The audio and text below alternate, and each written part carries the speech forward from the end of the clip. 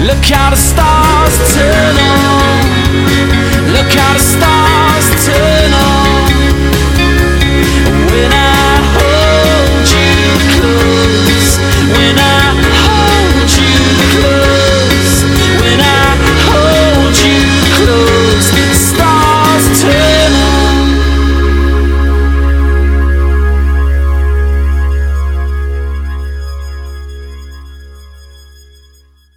Hello and welcome to episode 24 of the Press Box.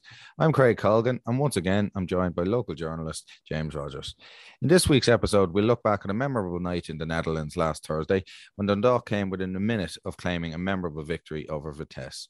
We'll look back at that game and also ahead to Thursday's second leg, and as well as discuss the implications of last Sunday's 4-1 defeat to St. Pat's and Vinny Perth's comments after the game even. Well, Jimmy, you were over in Vitesse, so I think it's kind of one of those memorable nights. It's a what if, but it definitely is a memorable night in an unpredicted memorable night in Dundalk and League of Ireland history. Yeah, it was a really weird game. I mean, a great game to be fair, I'd say, if you're a neutral. But first half we were battered basically. I know Patrick McEleney did hit the crossbar and their keeper maybe spilled across, but I mean, by and large, it was one-way traffic. Just looked a different class above us. And you're coming off at half-time and you're saying, how is it only 1-0 to them? I think, like I said in my report afterwards, like literally by the end, you know, we could have had a headline of annihilation in Arnhem, and, you know, equally it could have been victory over Vitesse, and it probably should have been in the end.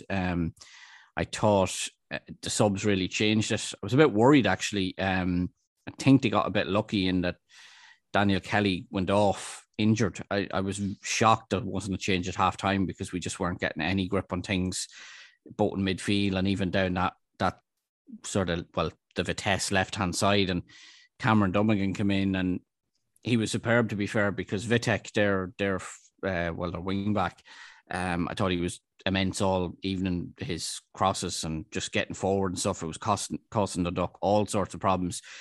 And a combination of Dummigan and Jokovskis sort of put a halt to that. Also, Patrick Hubin came in and, you know, people have questioned maybe his suitability for Europe. And I know a lot of fans maybe prefer the running of McMillan, but he was just what was needed because he held the ball up well. And, you know, kind of gave them a different problem that they couldn't really deal with.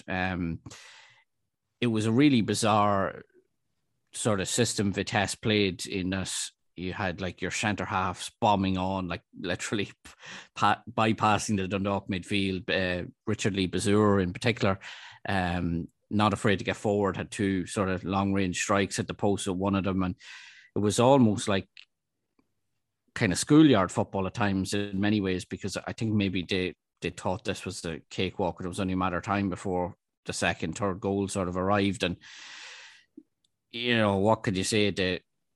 Both McEleney goals just really, really special. I mean, the first goal probably gets sort of overlooked a little bit now because of the second, but like it was brilliant in itself. Like he had no right to get up above Hayek, the defender, and to steer it into the top right-hand corner was an absolutely brilliant header. Kind of reminded me of some like the Kilduff goal in Alkmaar a few years ago, because it was similar end. That's where the Dundalk fans would have been if they had been allowed travel, and getting up above someone taller than them that, you know, probably shouldn't be. But yeah, great goal. And then the second one, I was actually on LMFM commentary on the night with Adrian Taff and kind of almost predicted it, in that I was just saying, like, Bazur, he's brilliant at coming forward, but he leaves massive gaps. And just the words were only out of my mouth when he lost it to Stanton, and then a brilliant ball through by Hubin. And what could you say about McEleney's finish? The chip was, I mean, I don't think you'll see many better goals, and we're only at the start of the European club competitions for this season, and I think that'll be worthy of any highlight reel come the end. Unfortunately then, I thought Vitesse kind of ran out of ideas, maybe ran out of legs a little bit, and we sort of gifted them a way back into it. it was a really poor goal to give away. But would I have taken it 2-2 before the game? Maybe. Would I have taken it at halftime? Certainly.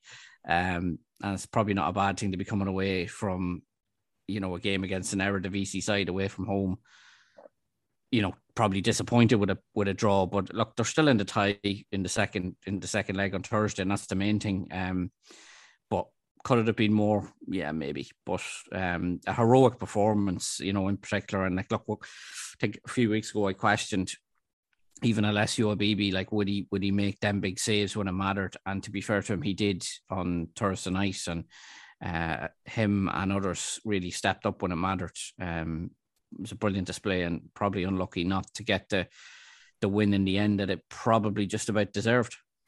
Yeah, it's funny because the first half hammering, it kind of was expected. I suppose we were away from home and stuff, but it's very funny that you kind of referenced their formation as well, because it's something that you would assume, we're going to kind of move on and talk about kind of do we have chances and stuff for Thursday, but well, obviously we do, but I also think if we can capitalize that around the back and 60 minutes on again, I know they're kind of I don't know if they've started or they're starting this weekend, but they're in their full season now, but they're still a long way behind Dundalk and Derry fitness wise potentially. And I think kind of after 60 minutes or something is when Dundalk again, and we'll have the home crowd there, a sellout crowd, what capacity can be anyway. And yeah, they're absolutely, well, I say they're absolutely not somebody that we should fear. I think if luck goes our way, which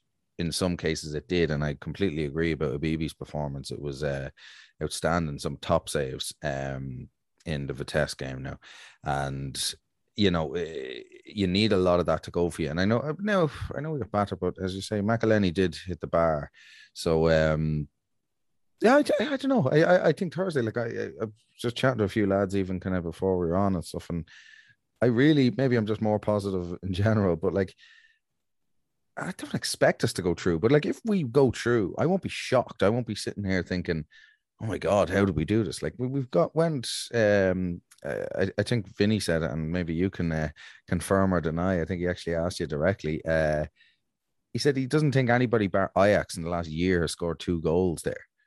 That's, wow is all I'd say to that. That is high level stuff, and it shows the intent and the direct threats we have. And again, I know McEleney kind of had the magic of the goal, which was outstanding, but his header for me is miles better in the context of the leap, the control, and he also, again, you'll know all the stats, he doesn't score a lot of headers. I think he scored in a cup final but it was outstanding, and I just think everything kind of went for us. And I think the home advantage hopefully will play. They've a man out now. What's his name? Openda. Openda. Lad, yeah, he went through Stanton. So think Lady Luck could just go our way. And to be honest with you, Thursday night, I wouldn't make a prediction because God knows what I'd say. But if we're just thinking, right, everybody in Dundalk's going over to Belgium now in 2 weeks, it wouldn't shock me in the slightest. Absolutely not. I'd be confident of going in now on Thursday. Look, they do still start favourites. There's no doubt Appendis a loss for them. He was their top scorer last season, and even caused a lot of trouble on Thursday night last as well. So he is a loss for them. There's no doubt. They do start favourites, but I think again, it'll probably be something similar. I think they'll come at us at the beginning. You're probably going to need some heroic defending. You're probably going to need a save at some point. And I think if you could stay in the tie, to be still, even if I'd take a 0-0 by the hour mark, no problem, because I think they did visibly tire over there. They did sort of run out of ideas a little bit. Even taking off Bazur after the goal, I thought, that probably wouldn't go down well over there. There's a point actually you're thinking, when the Dundalk are 2-1 up, managers have lost jobs on the back of these results, and I'm talking about the Vitesse manager, obviously. And it's it could go that way if they lost it, potentially. So like I say, they are the hot favourites, but I think the longer Dundalk stay in it, like even if it went extra time, I think their fitness would sort of help them maybe to a certain extent. The fact they're at home, I did sort of reference it when I was talking about Vitesse last week, and they do concede more away from home. That's just factual. They don't particularly score many more away from home either. So losing your top scorer is obviously a blow in that regard. So look, I'm not saying it, as I say, Dundalk aren't the favourites, but it's not they're there. They have a chance. And that's probably all we could have hoped for at this stage.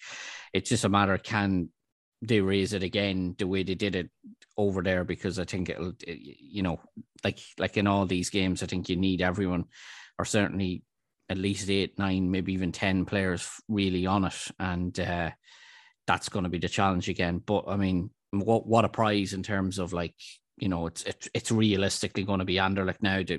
Very, well, I think we always expected that anyway, but they had a comprehensive win in the first leg last week. So, I mean, the chance to go and, the Vinny v Vinny match with Vinny Perth, Vinny Company, and obviously Josh Cullen's over there, and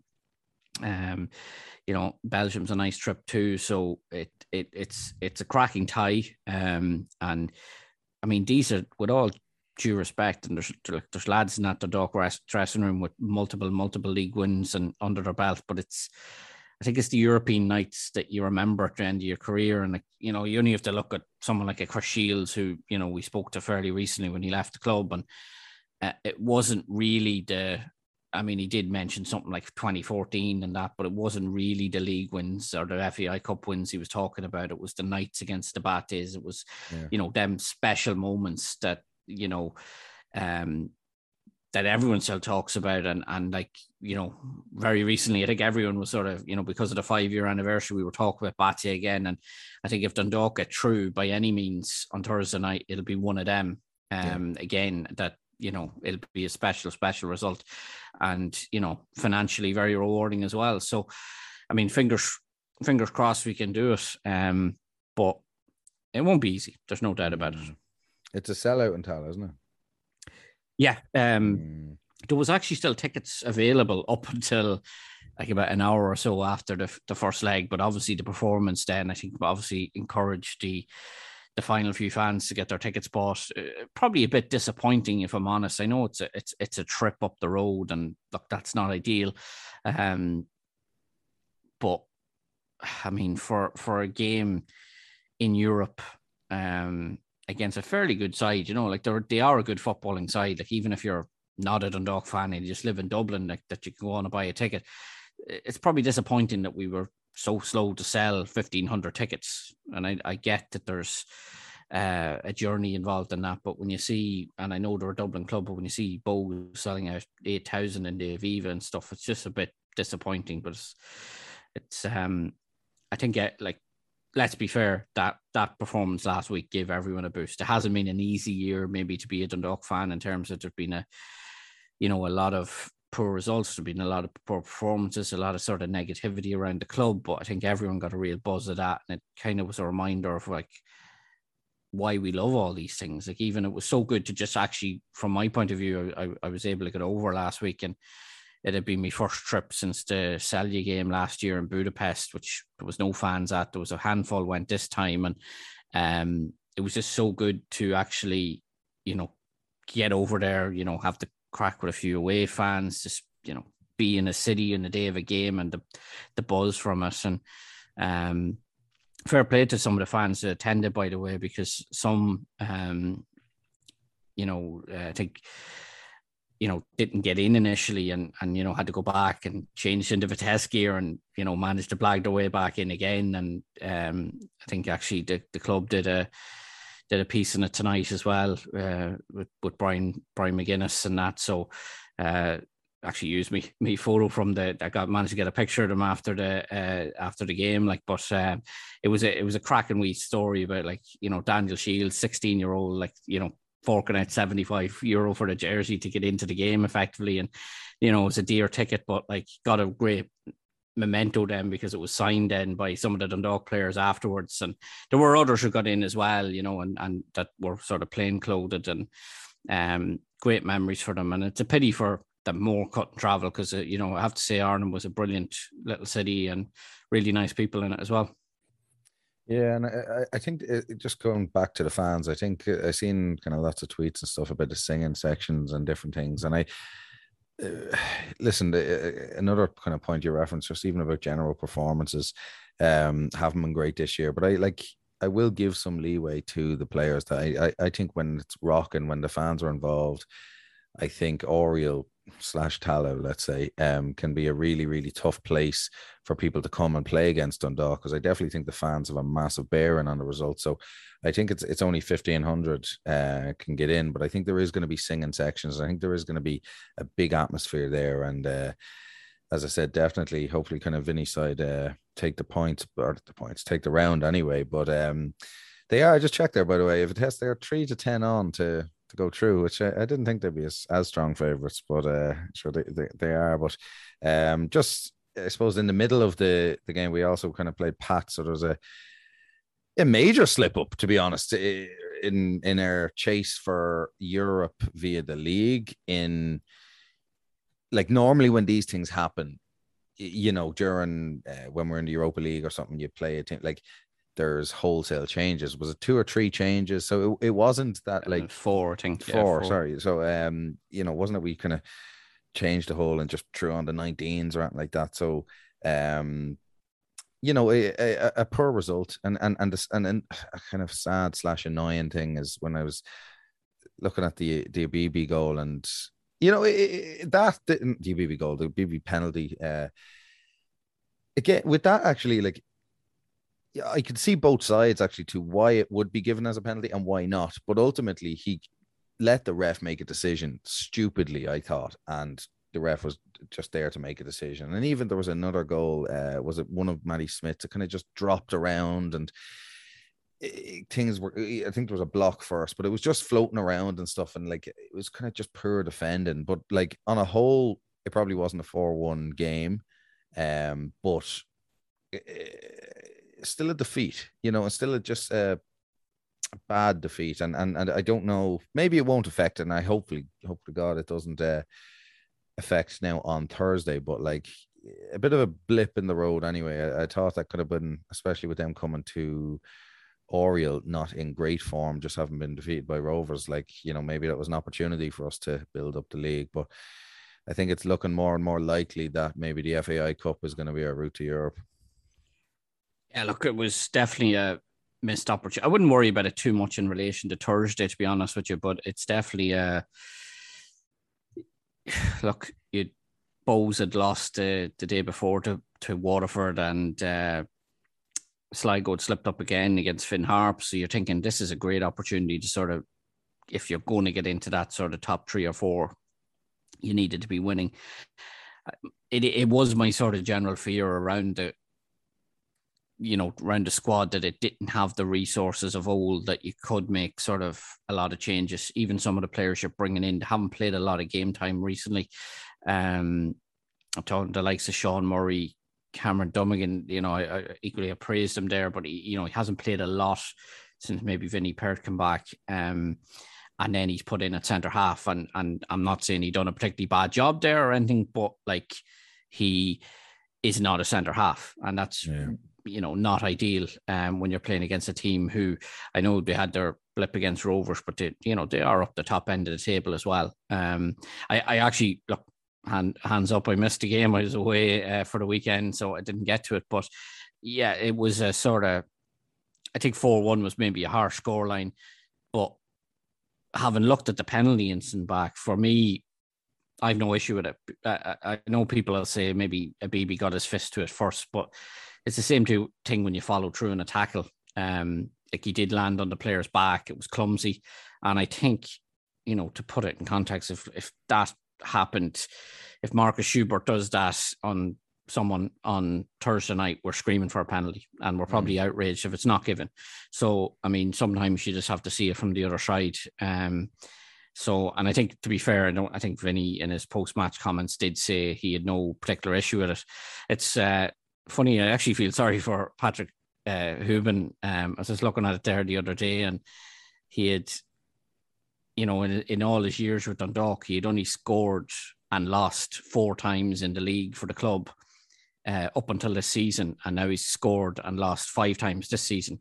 So it's he's going through a sort of bad run of scoring and ended up on the losing side, which isn't the norm for him. But I suppose the biggest thing, disappointment maybe, was it sort of ends a proud record for Vinny as well. Like he actually hadn't lost a league game as Dundalk head coach, in Oriel before the weekend at Lone Town, and the Leinster Senior Cup were the only team who'd sort of gotten a result there against them in any competition.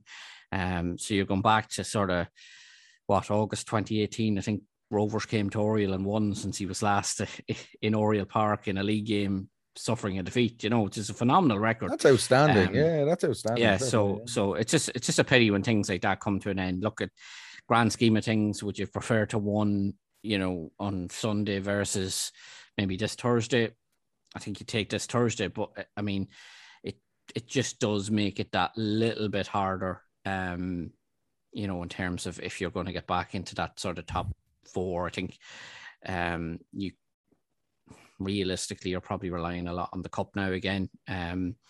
I think particularly when, as I say, the teams above you had sort of slipped up, it was probably a big opportunity missed. And again, the concern is, like, no matter what happens on Thursday, win or lose, you have another trip to, Derry at the weekend. We'll talk about that maybe a little bit later, but that's not again an easy game shortly after playing Vitesse, which is going to be a testing game no matter what the outcome. So it's not ideal. Yeah, and I know he was in defiant mood after Pat's game. Anyway, I know he kind of was chatting to Adrian about kind of maybe different forces, whether it was all the 100 podcasts or the different media organizations kind of maybe getting on top of him about different things. But I don't know. I know from our side, I always kind of, and I've been told this many a time from people that come into the shop and kind of listen to the podcast, that, like, you give views, but you give fair views, you give different views. And to be honest with you, I know from me, and I suppose, chatting to you as well, there's absolutely no getting on Vinny's back about anything, to be honest with you. It's not, nobody's making up anything. And there's absolutely no pressure being put on Vinny by us, or, as far as I'm aware, anybody, so I don't know. The comments to me anyway were just a bit peculiar now when I kind of heard the interview with Adrian anyway. Yeah, for me, he has been a bit peculiar since he came back. I mean, I don't know whether it's deflection tactics or not. Like, I'm thinking back to, like, last season and the whole sort of spat with John Sheridan, and it was a poor result for Dundalk that night. Granted, to come back to draw 2-2, but all of a sudden no one's talking about the fact that Dundalk could drop more points. And even after his comments on Sunday, no one's really talking about the 4-1. They're more talking about his reaction. And I wonder, is there an element to that to it? But I mean, I don't know if he was taking particular aim at me or not. But, like, I mean, some of the things he referenced, I mean, the Limerick thing, I mean, I didn't speak about that, good, bad, or indifferent. So, I mean, I can't comment on that. I presume that's someone else. There were definite issues regarding things such as meals in Dublin, and Vinny did go against the board in terms of booking stuff before a game in Tallaght. That's that did happen. It's not ideal, but it was thankfully resolved. In terms of them getting the go ahead for the stays, ahead of the likes of the Levadia game, and that did all happen. And in my defense, I did actually subsequently reference that the issues regarding the likes of the meals did get resolved, and that was without anyone asking for a clarification. But at the time, just because someone's an injury doubt and then plays doesn't make it change the fact that he was actually an injury doubt. So, like, there was definite question marks about that. That, you know, again, I did reference it got resolved, and I'm happy it got resolved because, as we said time and time again, like the club deserve praise for when they're doing things right. And for me, you know, having the players up before a game, you know, feeding players before a game, that's the right thing to do. But was it ideal that there was issues? No, definitely not. But like, you know, as far as I know, they're staying up again before the Vitesse game this Thursday, and that's to be welcome. It's the right way to prepare. I suppose one of the other things he sort of hit out at was that was perhaps in relation to me was the idea that he maybe regretted coming back. But like, you know, if he's looking for clarity, or, you know, in terms of what we say, you know, he also has to realize that wasn't said as a statement of fact, you know, as if he told me as much. It was said more as an opinion, which, look, he's entitled to disagree with it, but equally one which I'm entitled to voice. I mean, in football, it's, you know, frequently said the players don't look happy or whatever, and that doesn't necessarily mean they are unhappy. They might disagree with someone saying that, but, you know, I can only give my opinion, and at times Vinny Perth hasn't looked a happy man to me since returning. I mean, you go through the reasons for that, you know. I mean, I know he's defending the board, and I realize why he's defending the board, but, like, you know, there have been disputes with people behind the scenes. That's a fact. You know, there have been targets missed out on. That's a fact. There have been key players lost. That's a fact. He has lost staff, and so far, at least, has no one assisting him in a permanent capacity. That's a fact. You know, he has met another organisation about a job while in his current role with Dundalk. That's a fact. You know, and then you go into things like there's disputes over the bonuses and stuff with players. You know, so it's as much as he wants to paint it as sort of.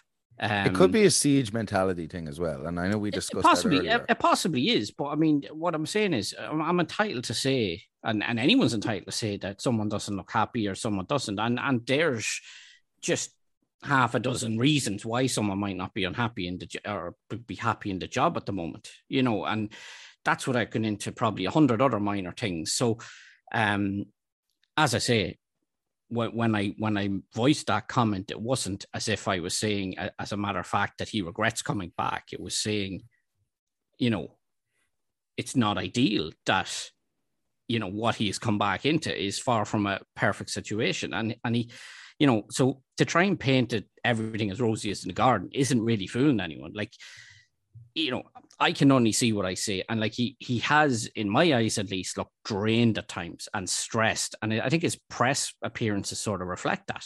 Like, I mean, after the Shamrock Rovers game, like he was only in the job a matter of weeks and he looked absolutely exhausted. And like, that was around the whole time with the, you know, the talk of like the players' meals and all that going on. And that obviously took a toll on him. But then there's little things that like just baffle you. Like, I mean, he spoke to the press that night, and one of the things he said, like, and we hadn't seen the replays or anything at the time. I was convinced in real time it was a penalty, but the incident with Liam Scales and Michael Duffy, and he labelled it a disgrace. He had seen it back after the game, and he said, "Wait till you see it, wait till you see it." And then 2 or 3 days later, he's on a Zoom call ahead of the Newtown game saying, you know, he's defending the referee in that game. So, I mean, you can't really have it both ways. I mean, like, he claims not to read social media, read newspaper articles, listen to podcasts, says he blocks out all the noise. But in pretty much every interview he's done to date, there's been some reference to those things. Like, and, you know, fair enough if he wants to, you know, correct something or whatever, that's fine. I've absolutely no issue with that. But like, sometimes it's gone that route without it being sort of pressed by anyone. Now, I'm not going to say the fans or the press like get everything right. We don't. But on the whole, like, and you reference it there, I think both the media and supporters have really got behind the team and the club since Vinny's returned. Like, and Vinny himself, by the way. Yeah, and like, there's been pretty much no criticism of the team in this time. Like, we were just speaking off air there, and up until the Pats game at the weekend, which I'm not going to, as I say, I wasn't there, so I'm not going to overly analyze it because I wasn't there. It's hard to speak about. But up until that game, the Rovers game was the only game he had lost. And even at that, as I say, for me, and no one will ever change my mind, we were denied a stonewall penalty at 1-0 up. We probably go 2-0 up in that game and we don't lose it. So you can't criticize him for that. That was poor refereeing on the night, in my opinion.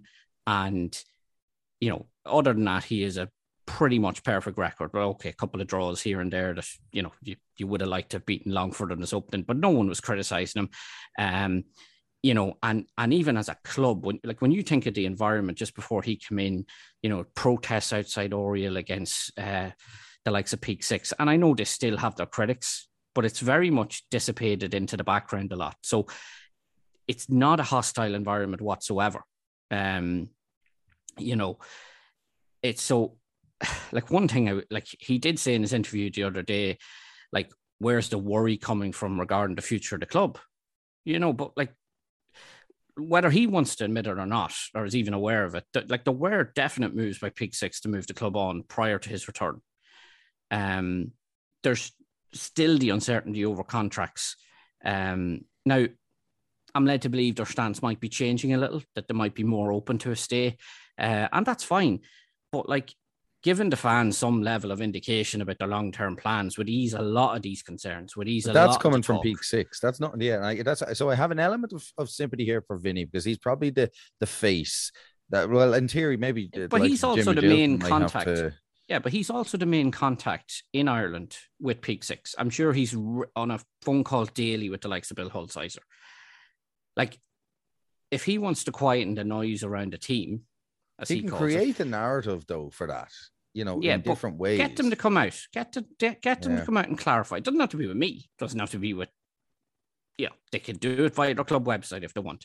But like, I think it was 17 episodes ago now. So, or like, I pointed out long before Vinny was back on the scene, the complete strategy of Peak Six has changed based on what they told supporters on their arrival here. That goes from everything from player contracts to, you know, their value for supporters and volunteers, you know. And look, as owners of the club, they're completely entitled to change direction and strategy, you know, whether we like it or not. But like, also as supporters, we're also entitled to want to know what that strategy is and what it means for the club going forward. Like he said at the weekend, there's more than Andy Boyle contracted, you know, and the club isn't in as bad a situation as it's made out to be. And that's fine, but forgive me if options on players aren't being celebrated by supporters, because look, options are nice to have, but if Peak Six don't want to be here next year, which some people feel they're not, and again, it's probably only an opinion, then they're not going to exercise any of those options, you know. So ultimately, I think a lot of this is at the club's door. Like, again, I'm not trying to brush under the carpet that media get things wrong or fans get things wrong or supporters get things wrong. But a statement from the owners in some capacity would ease a lot of the concerns. And let more Vinny openness, do his job. But more openness with the press and supporters would also improve relations. Like, I mean, I was kind of laughing to myself. He spoke on the club YouTube channel last week before the first leg about looking to rebuild links with the community and how he felt that was happening. But yet he refused to speak to two members of local press who flew over to Arnhem for the game last week, you know, who are a main link with the fans. Now, look, I'm one of them and I'm holding my hands up to that. But like, apart from anything else, I don't think he would have done that long ago. But it's also a breach of Article 72.04 of the UEFA regulations. You know, so in these same regulations, by the way, is Article 6.01b, and I know I'm giving figures there, but that's the regulation that led to a €50,000 fine for not having a coach, a suitably qualified coach last year. We got fined for that. We're probably under the microscope again. And he's refusing to meet obligations, which say that each club must hold a pre-match press conference the day of each game, and each press conference must be attended by the head coach of the team and at least one player.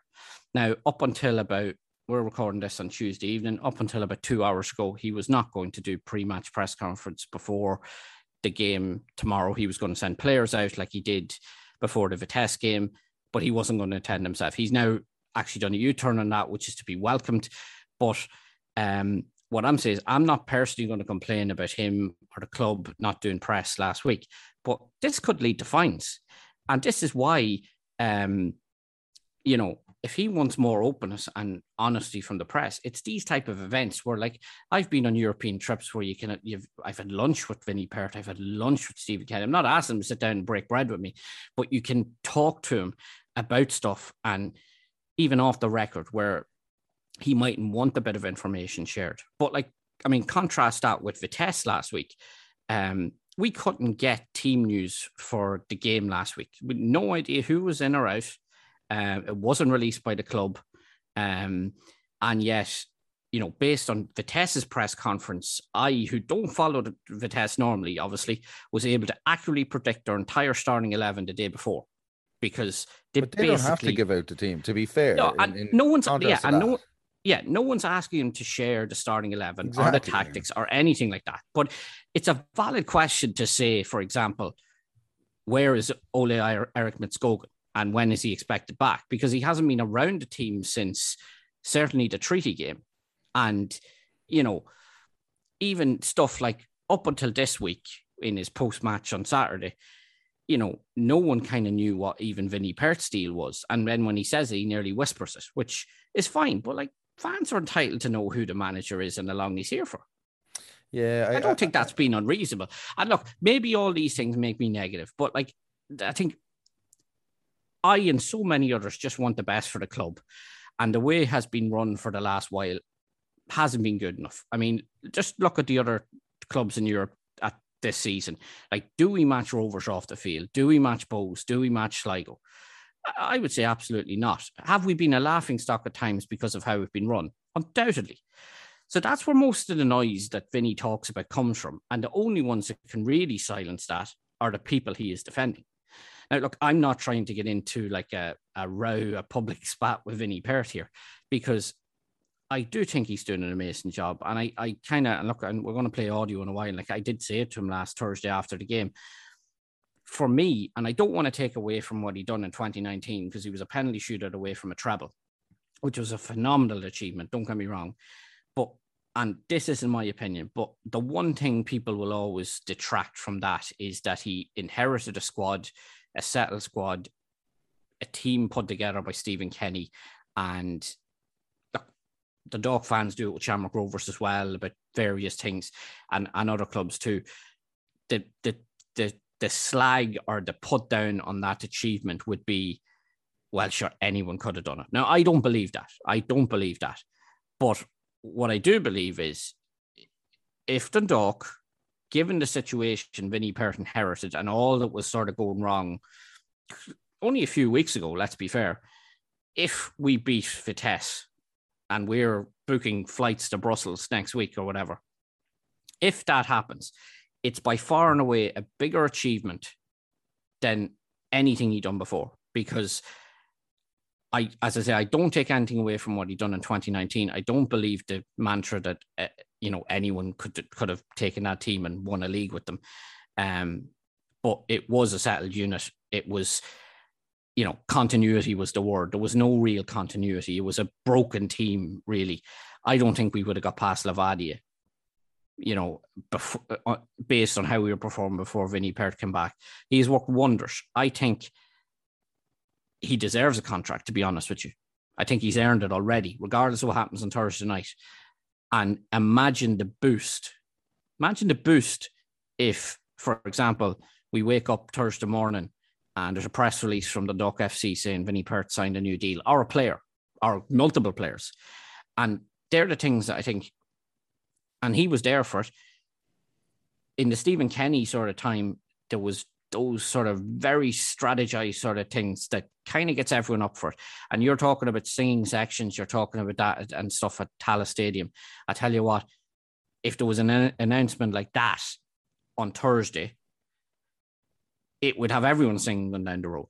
Really, it would give everyone a lift. It would give hope for, because there is concern about next season. And maybe he doesn't want us talking about that. And maybe the club don't want us talking about that. But we're only human as fans as well, that we can say, who's going to be here? Are we going to lose more players? Because players do come and go, but we've probably needlessly lost players as well. But has he done a good job? Undoubtedly. And do I think he deserves to be still here next year? Yes. But it's not the press's fault it's not podcast's fault, it's not fans' fault that uncertainty is there. It's his employers. And as much as he wants to defend them, they're the only ones who can sort of try and fix it. Well, kind of based on that anyway, I know Vinny defended the board anyway when he spoke to James after the draw in Arnhem last Thursday, and actually brought up the subject of potentially trying to keep Patrick McEleney at the club. Here's what he had to say. Flash in the pan. It's only like half time in the tie, but like I noticed you put up players. I don't know if it was a conscious decision or not for media this week that, you know, haven't had the easiest of times in the first half of the season. You've come back yourself after everything went on. I'm not going to dwell on that, but like for all you've achieved at the club, you know, as in your time as head coach, where would this rank if you could get through? Because I think, with all due respect, in 2019 when you took over, you inherited a sort of more settled unit, but to take, because it was at the low ebb when you took over, if you could come in and record a result, I mean, where would that rank? Listen, I don't know, genuinely. I wasn't conscious about in terms of who I put up. I didn't see Darragh Leahy's stuff, but I seen a bit of Alessios today, just happened to see it, so I wasn't conscious of that in terms of those people. I just think you've got to spread that media workout. I just think it's with the group at the moment, genuinely, and people will say, I don't get extra satisfaction out of this because, and I keep saying it, and people forget that, you know, I was there in 16 in Bate, I was there in Hajduk Split, I was there in those great moments in Luxembourg and so on. You know, the first person, I have the photograph in 16 when Robbie Benson scored the goal, and myself and Stephen hugging. That's one of the only bit of memorabilia I have, very little of it. So for me, that's different. I think that's for outside people to discuss. For me, I feel like I've been in here for, you know, whatever it is, that 9 years, whatever it is, with a break, for want of a better word, in the middle of it. So I don't genuinely don't see it that way.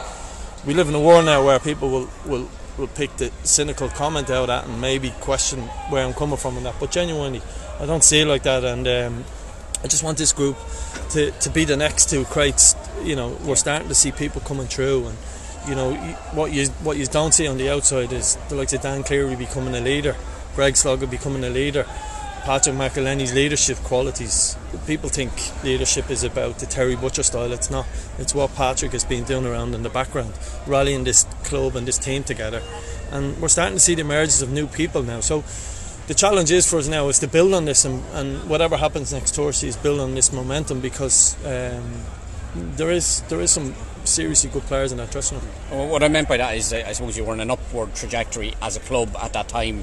I'm not taking away your involvement in 16, etc. No. Whereas now, I take the point. I genuinely take the point. But you must be pleased how you lifted this group. Well, the best way, like, as much as I inherited a team in 19, I was also done a lot of the hard yards and watching players down in Cork, always Sligo, the ones we ultimately signed along with Stephen. So we made a lot. So it's not that I look for credit for any of those years. I just make the point that that's where it feels different. It feels like I've been part of this journey for such a long time. It was great because no one knew who I was, even in 16. I mean, I told the story of the day after Bate Borisov. I was in Centra on Dame Street as part of a rebuild on their deli counter about 7 o'clock the following morning. So it was great. It was great. I was under the radar. I was never someone a shouter and roarer in the sense of shouting and roarer for officials, of course, because Stephen wouldn't do it. But beyond that, I was someone who stuck to the background. But long-winded way, I understand the question, and genuinely, it's not about personal sort of gain or proving myself, any of that stuff. I think I've had close to, I don't know, and again, you'll know the answer to this, close to 50 European games. So it's up for other people to make their opinion of what I can or can't do. I just look after it. As I said, I think the group has been great in that sense. Yeah, there has been challenges though, and I suppose one that could have been a challenge. Patrick McEleney, after a previous European match, has announced his leaving, and I know you say that's for outside people, but the response since then and what he did tonight, something special. Yeah, but we you know, there's no doubt I asked the board to back me with Patrick, and they've done it, you know, and the ownership have done it. Could have easily took a few quid that was on the table, but they backed me. I needed Patrick, I needed him. I think I owed it to Michael Duffy, Pat Hubin, Roy Vizikofis to have what I consider one of the best players in the league in our group, and I also know Patrick, I've no doubt about him throwing his toys out of pram, any of that stuff. We had a discussion about it, and he completely agreed with me that if he was a manager, he'd try and keep Patrick McEleney at the club. So I think the board and the club deserve huge credit for that. In fairness, there's all this talk of different bits and pieces, and there is things we need to be critical of our club about, but one of them is certainly not bound to the pressure of a few quid on the table, and they've stood up and backed, and it's played out tonight for them. Did they need to back you again now with your own situation and with certain players that look, there's priority over, in terms of who you tie down, etc.? I know it's not maybe a question for tonight, but it is into August now. I get that. To be honest with you, to be fair to the club, I've asked for a bit of breathing space. So the club are ready to have some discussions. We've started myself and Jim, myself and the board have started different discussions, obviously relating to myself. So they're ongoing, but I needed to see a certain amount of commitment from people in the club, and I think I've seen a certain amount of that. I want more.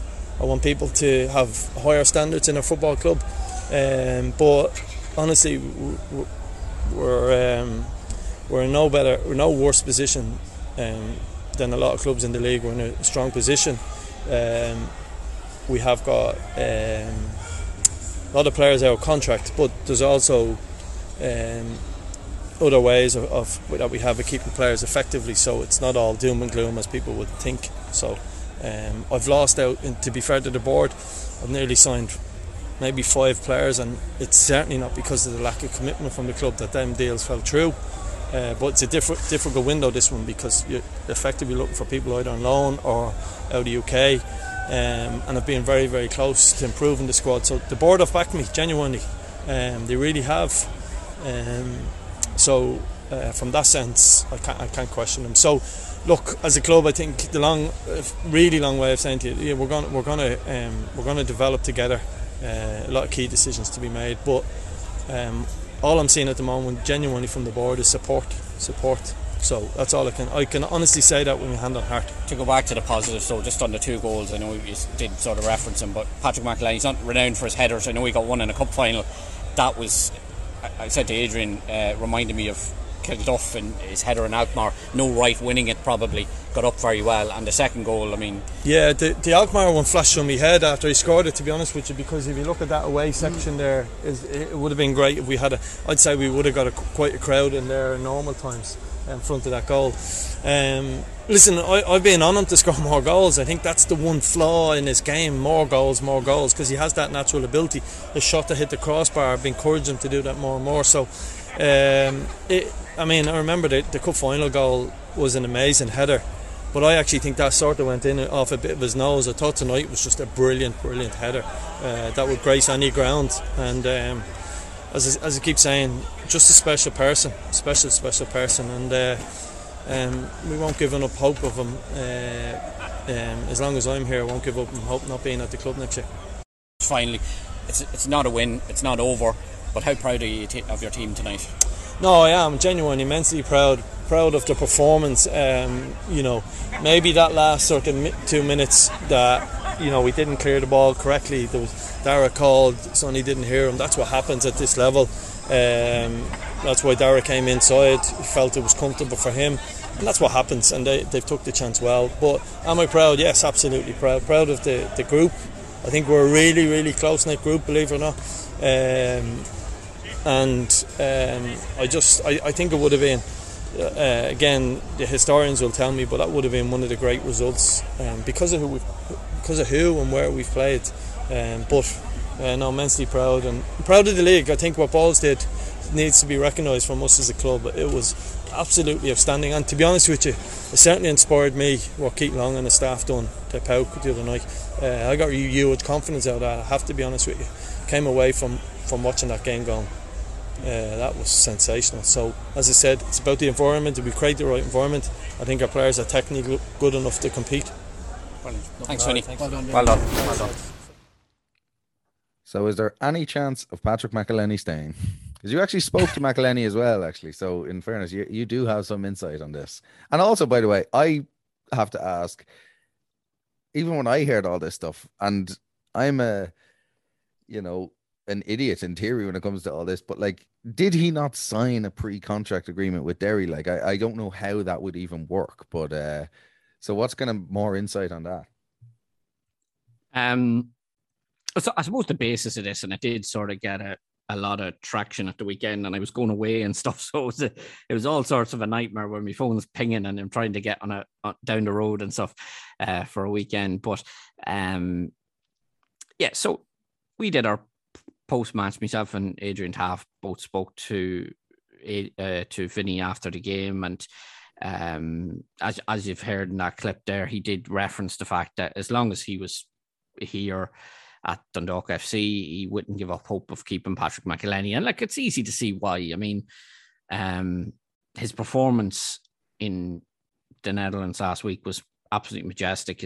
I know his goals standing out, but for me, he was our best player even before them.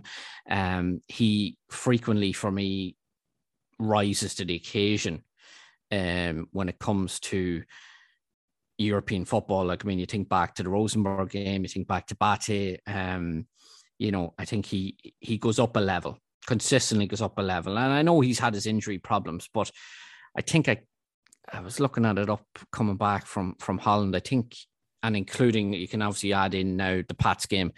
I think that's 15 starts in a row in the league and Europe. I think the only game he hasn't started in that run was the Treaty game where he came off the bench, and that's helped him get a bit of a flow together.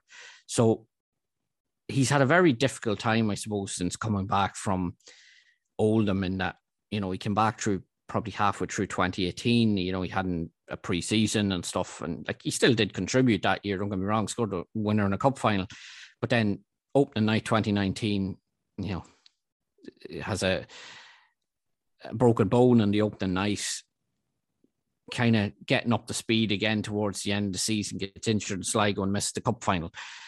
And then it's basically been 2 games on, 4 games off ever since, pretty much up until now. And I can only imagine how frustrating that is for him. But no one doubts his ability, and we're sort of seeing the best of him now. So, like, why wouldn't you want to keep hold of someone like that? But anyway, Vinny made his comments, and then I get chatting to McEleney after the game, and he doesn't say, no, there's no chance. I mean, I did ask him, any chance, based on Vinny's comments.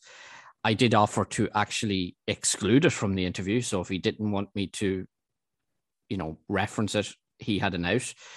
He sort of hemmed and hawed in relation to it, and, saying that, well, that's up to other people.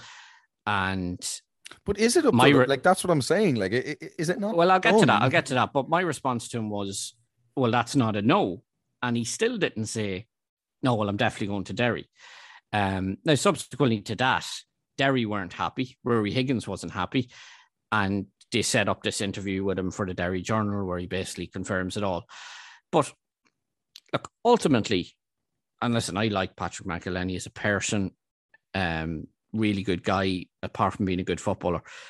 But ultimately, players go where the money is and where the offers are. Like, he left Derry initially to come here, and like, I don't like talking about money. I don't like talking about wages. But as much as he came here to win things, there's no doubt that the financial element was a factor. And even now, despite everything, and this is purely speculative, and I don't like speaking about money, is he going to have the same deal at Derry as he would have at Dundalk? Probably not. So you asked me there, is there a way around this? Well, Carl Shepard found a way and probably became Cork's highest paid player in the process. Derry wouldn't be happy, I'm sure. But I mean, money talks at the end of the day. And would he have stayed, or could he have been convinced to stay if offers had been made sooner? We'd possibly never know. But maybe the lesson has to be now learned from this, in terms of, like, get your other players tied down. I mean, there's all the talk of maybe Liam Scales going to Celtic from Shamrock Rovers. Who's to say they don't say, well, Dan Cleary could do a job there for us. does another player move on and someone starts looking at the Dundalk? Because there is talented players there. And like, we do need repeating myself here, we do need a rebuild, but that rebuild gets harder with every sort of real talent that you lose. That, like, there are players in that Dundalk team that on their day are as good as anything in this league. And if you lose them, it just gets a bit harder to, whatever it is next year, be it stay up, be it to challenge for the title, be it to make Europe, be it to win a cup, whatever it is. And that's where we need to sort of get to. And that's why I asked him, is it now time for the board to back you? He praised the board for keeping McEleney at the club during the summer and not accepting an offer to let him go now. But maybe it's time. And look, again, you're only hearing things. There might be something happening there in terms of contract talks at long last. But as I say, it would give everyone a lift if that was, no one's asking you to sort of announce stuff before they're done or anything like that. But even giving an indication that was happening would give everyone a lift, would make the whole environment around the club a lot better.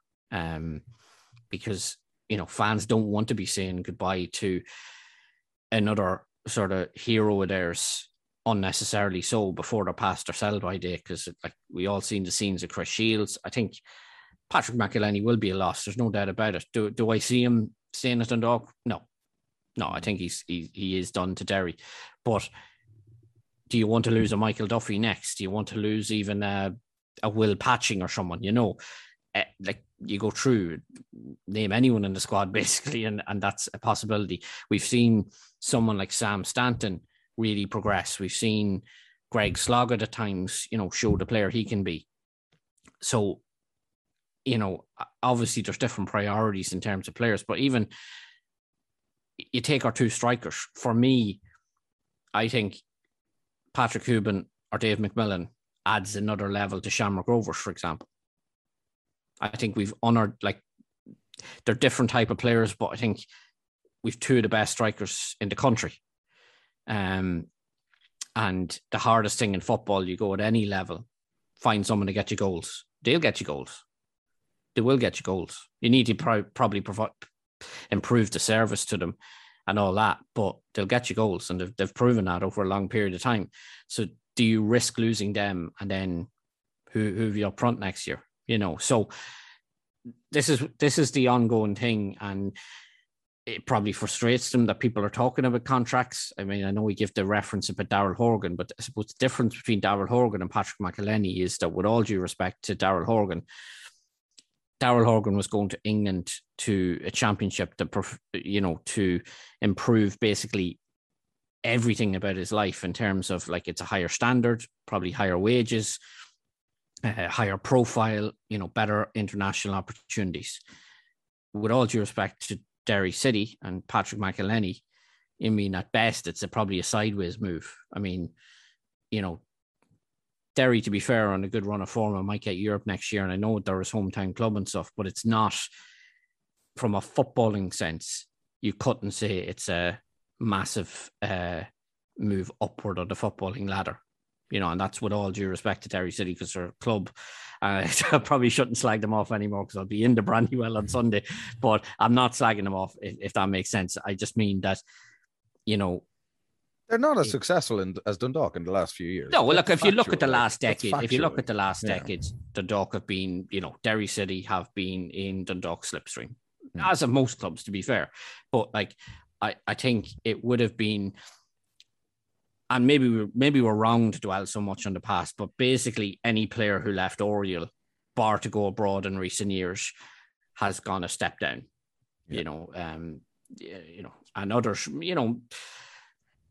maybe someone like Sean Maguire is the exception to that.